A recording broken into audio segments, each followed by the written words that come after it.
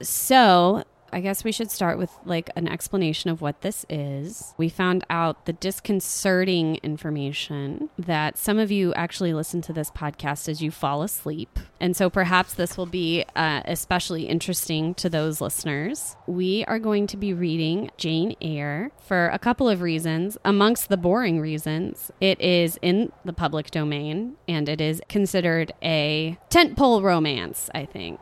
For sure. It has many of the tropes the modern genre relies heavily on and chooses to reinvent or repurpose or just reuse. Yeah, and I think it's also one of the critical corners of feminist argument as it relates to romance. Mm-hmm. Not to spoil anything, but because of the woman in the attic. And of course, also our hero, Mr. Rochester. Mr. Rochester.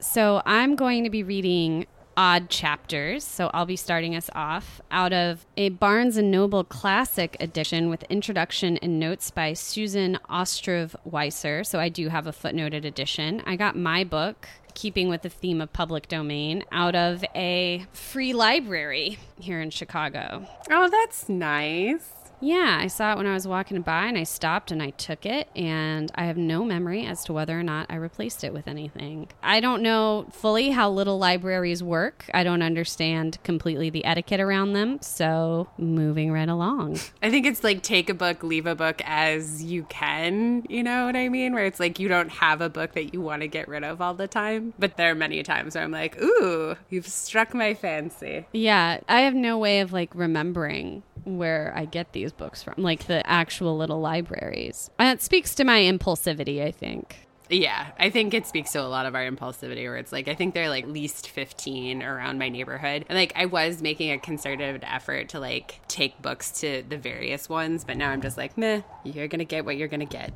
or nothing at all. Yeah. So I'm really excited for this. Jane Eyre wasn't my kind of first classical romance that I fell in love with. Mine was Wuthering Heights. Which I read on the internet when I was like 13. Nice. What about you? Have you ever read Jane Eyre before? I have. I've read it. This would be my third time all the way through. I was staunchly in the Jane Austen camp when I believed that there was such a thing as a binary where you like had to stand one or the other. And since I found Pride and Prejudice and Persuasion before I found Jane Eyre, I was like, obviously it won't be as good. Turns out it's great and you don't have to stand one or the other. They're different. I would definitely say the more alt-goth chicks tended towards the Bronte, which is interesting to think of it as a binary, but I always think of it as the sisters versus Austen. Yeah, that's certainly how it felt. Yeah. This was written by Charlotte Bronte, and what do we know about Charlotte?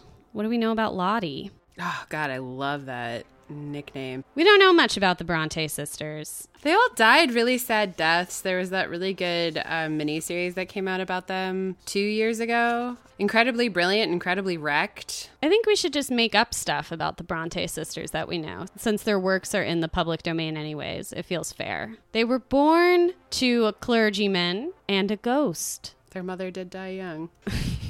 From the Wikipedia, Bronte, Charlotte, who favored the Protestant ideal of an individual in direct contact with God, objected to the stern Catholicism of Madame Heger, which she considered a tyrannical religion that enforced conformity and submission to the Pope. So she had some strong feelings about Catholicism. Emily published under the pseudonym Ellis.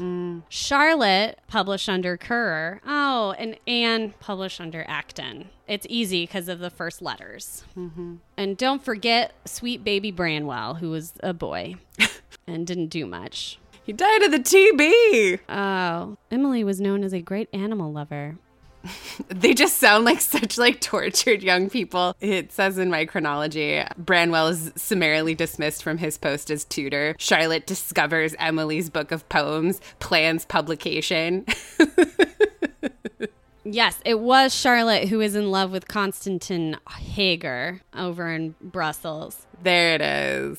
Age 25, she traveled to Belgium in company with her sister Emily, and she remained there for 2 years with a return to Haworth in the middle after the death of her aunt. She had gone ostensibly to learn French and German so that the three sisters could set up their own school on their return, but the truth was that she wanted to see something of the world outside Yorkshire, and her great other friend Mary Taylor was already in Brussels, so go to Brussels, man. Monsieur Heger was a professor at the school attended by Charlotte and Emily, who was a proud, strong man, somewhat aloof and exacting. A bit cold and mysterious, a man who dominated all around him. Sound familiar? Charlotte had met her Mr. Rochester. She loved being ordered around by him while she submissively followed his orders. Yeah. There were 2 problems. 1, he was married to the school's headmistress, and 2, he didn't share her strong feelings. Yep, those are 2 big issues. Oh no, those are huge. And that explains the Wikipedia passage about how she was super anti-Catholic and resented Madame Hager. Yeah. Makes a lot of sense. Is it really the Catholicism, Charlotte? Is it a little bit more personal than that? Fuck, she has a really hard fucking 44 to 48. You mean 1844 to 1848? I do. Or ages 48, 40? No, 1844 to 1848. She died when she was 38. Yeah, and she was the last surviving one because Branwell dies in September of 48. Emily dies in 48. And then Anne dies. Very sad. And then she's the last one in 1855 at the tender age of 38. Jesus Christ. All right. So with all of that very helpful context in mind. Fuck. Let's talk about the Moors. That'll be so nice. I'm so fucking hot right now. I am looking forward to being transported to the gray and chilly world of Jane Eyre by Charlotte Bronte.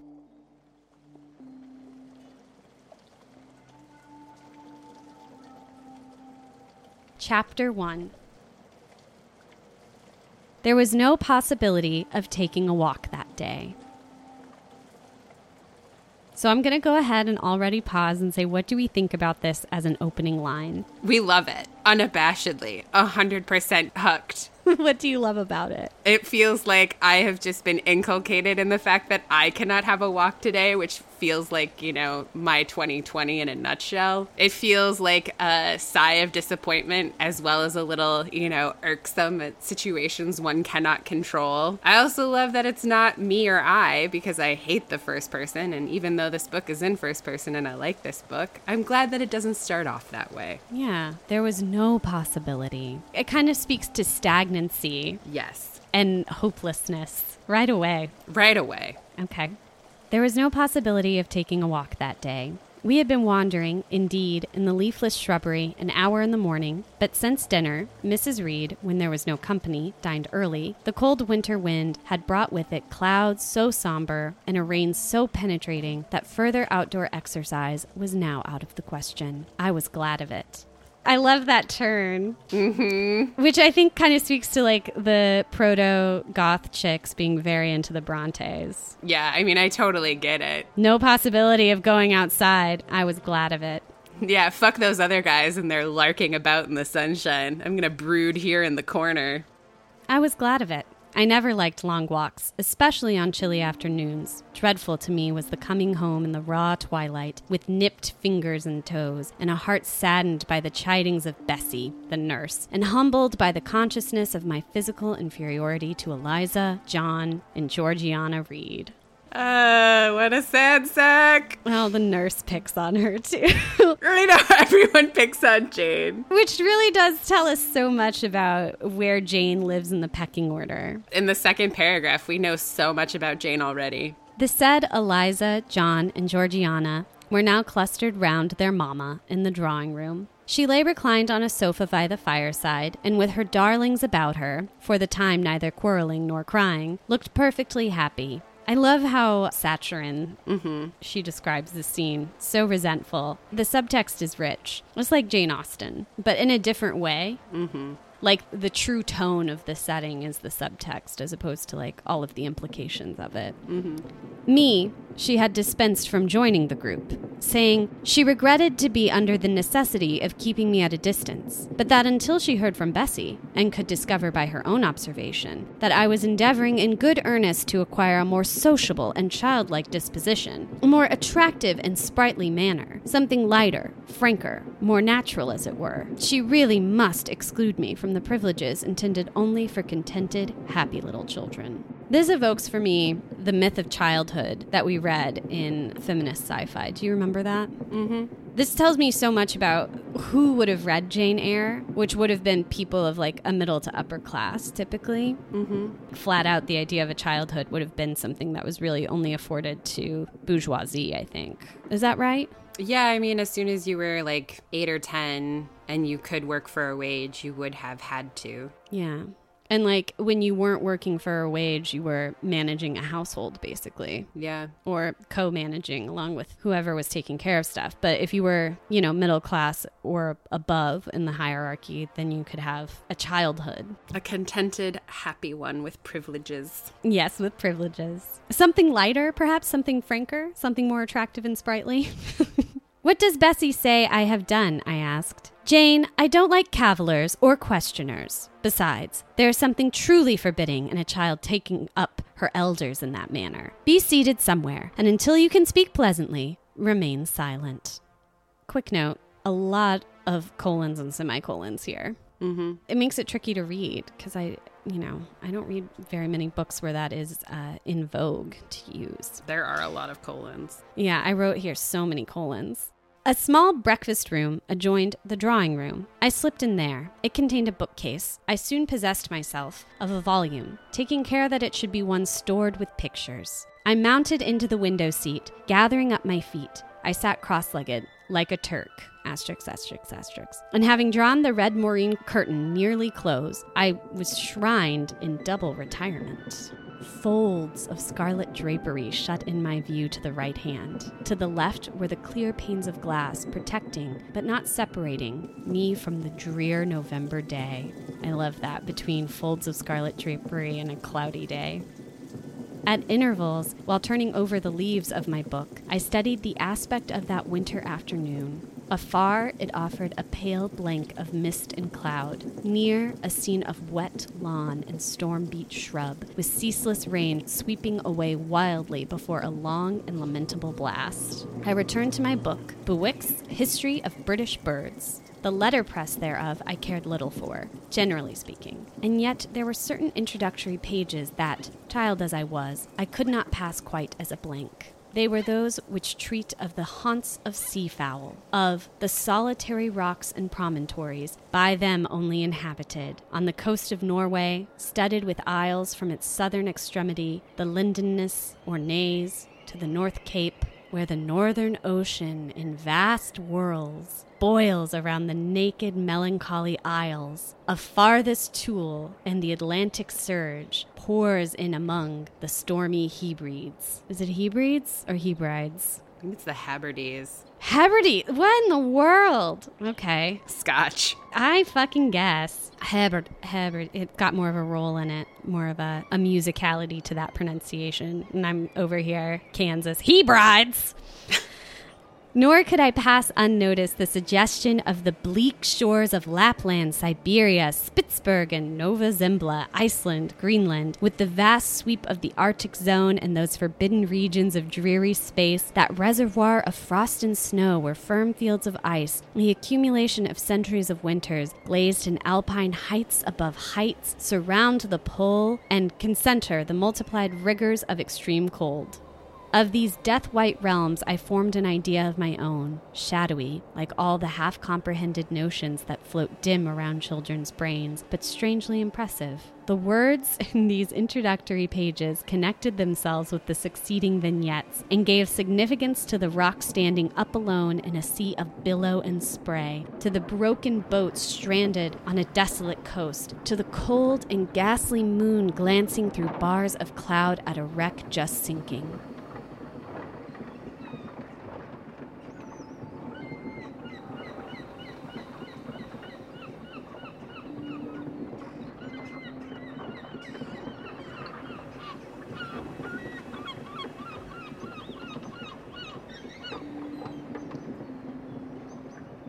Oh boy, do we like to be alone. I over-identify with this passage so much. Like, down to the part about she's, like, looking at pictures of ducks. Yeah, dude. What's so funny about this is, like, not only do I see so many romance heroines in their, like, sad little aloneness, but I also see, like, Lyra from The Golden Compass. There are, like, actually a lot of books for young adults that start with a very, like, lonely child thinking about aloneness and being like, it's okay to be alone. Do you think that's because of Jane Eyre, or do you think it's because a lot of lonely children go on to be authors? You know, I don't know. Column A, column B, I think. I think it's a Venn diagram. I think it is, too. That's just a circle. It's just a circle. I know that Philip Pullman really loved Jane Eyre. He talked about it in a couple of interviews. But, like, yeah, shades of Harry Potter alone with a book here. Alone with a book. A lonely child. But I also love that this passage is spending so much time describing the content of, you know, an unrelated book in order to create an overall sense of mood, I think.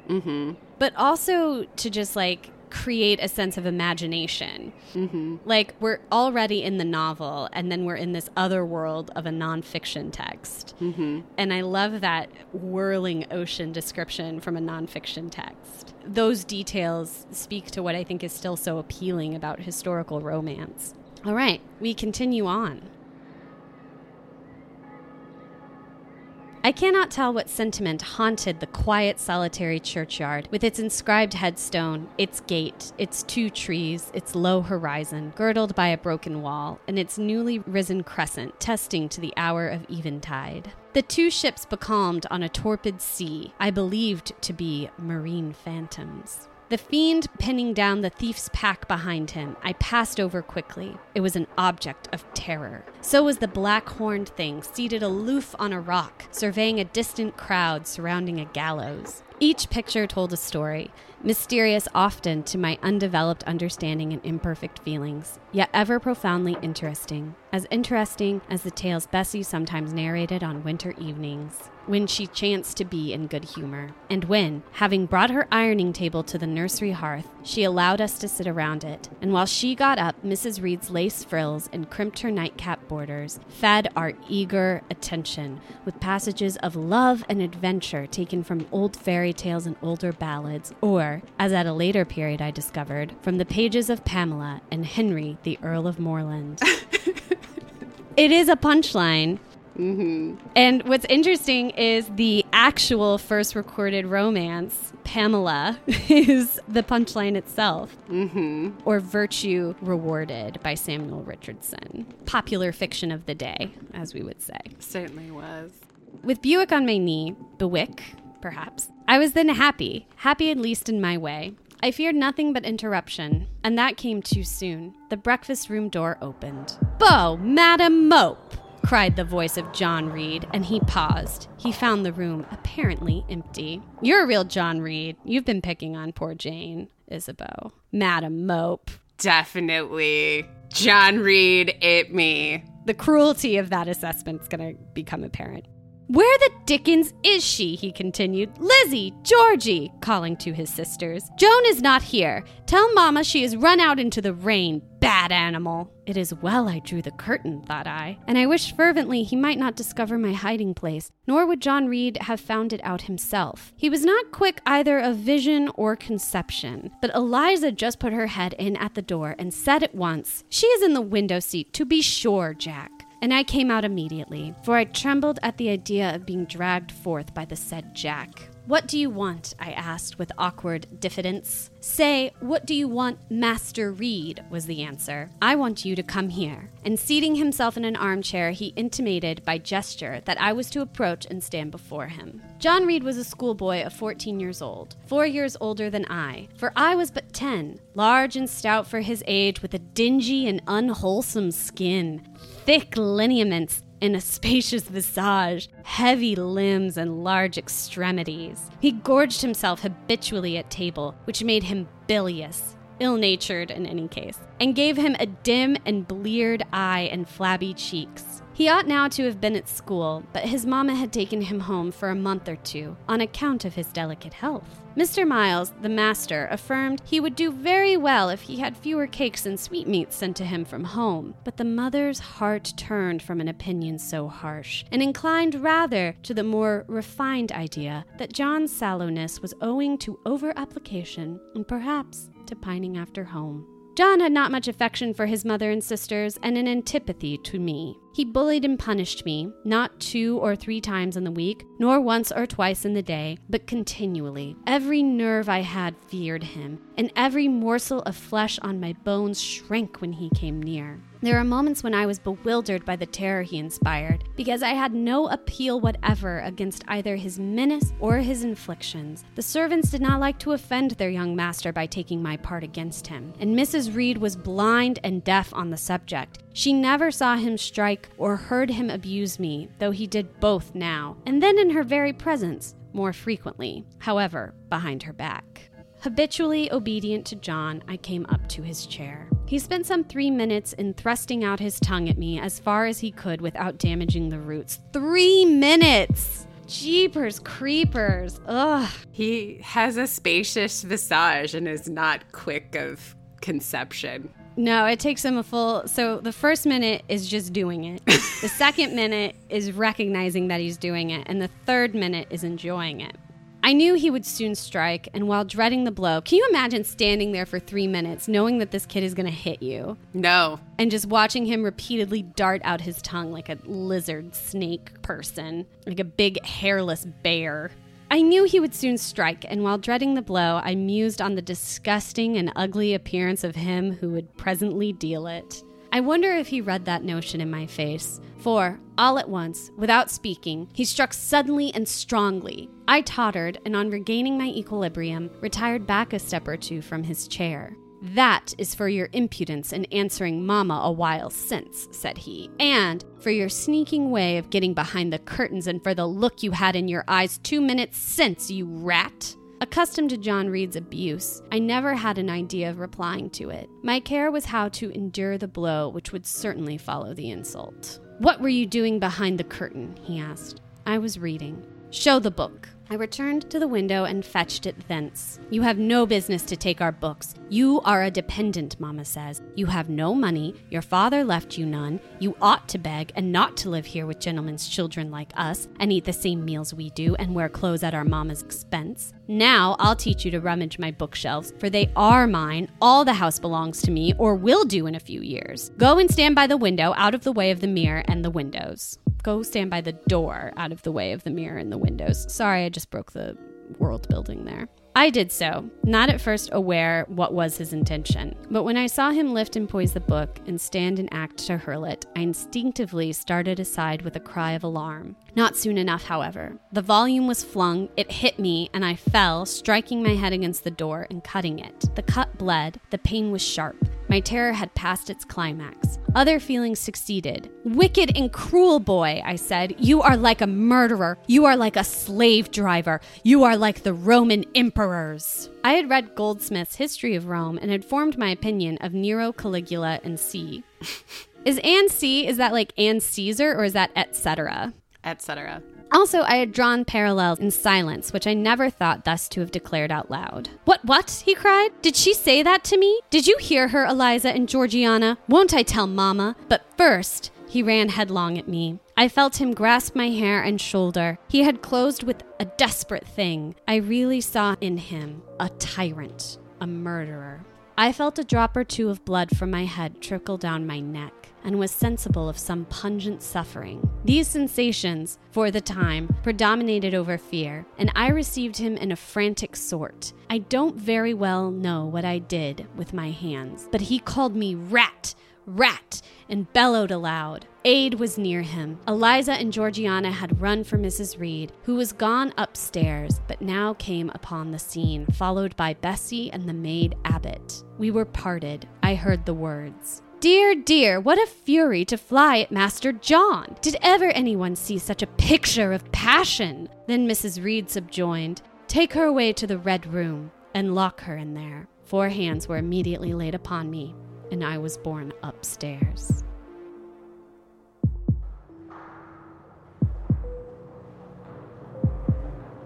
And that's the end of chapter 1.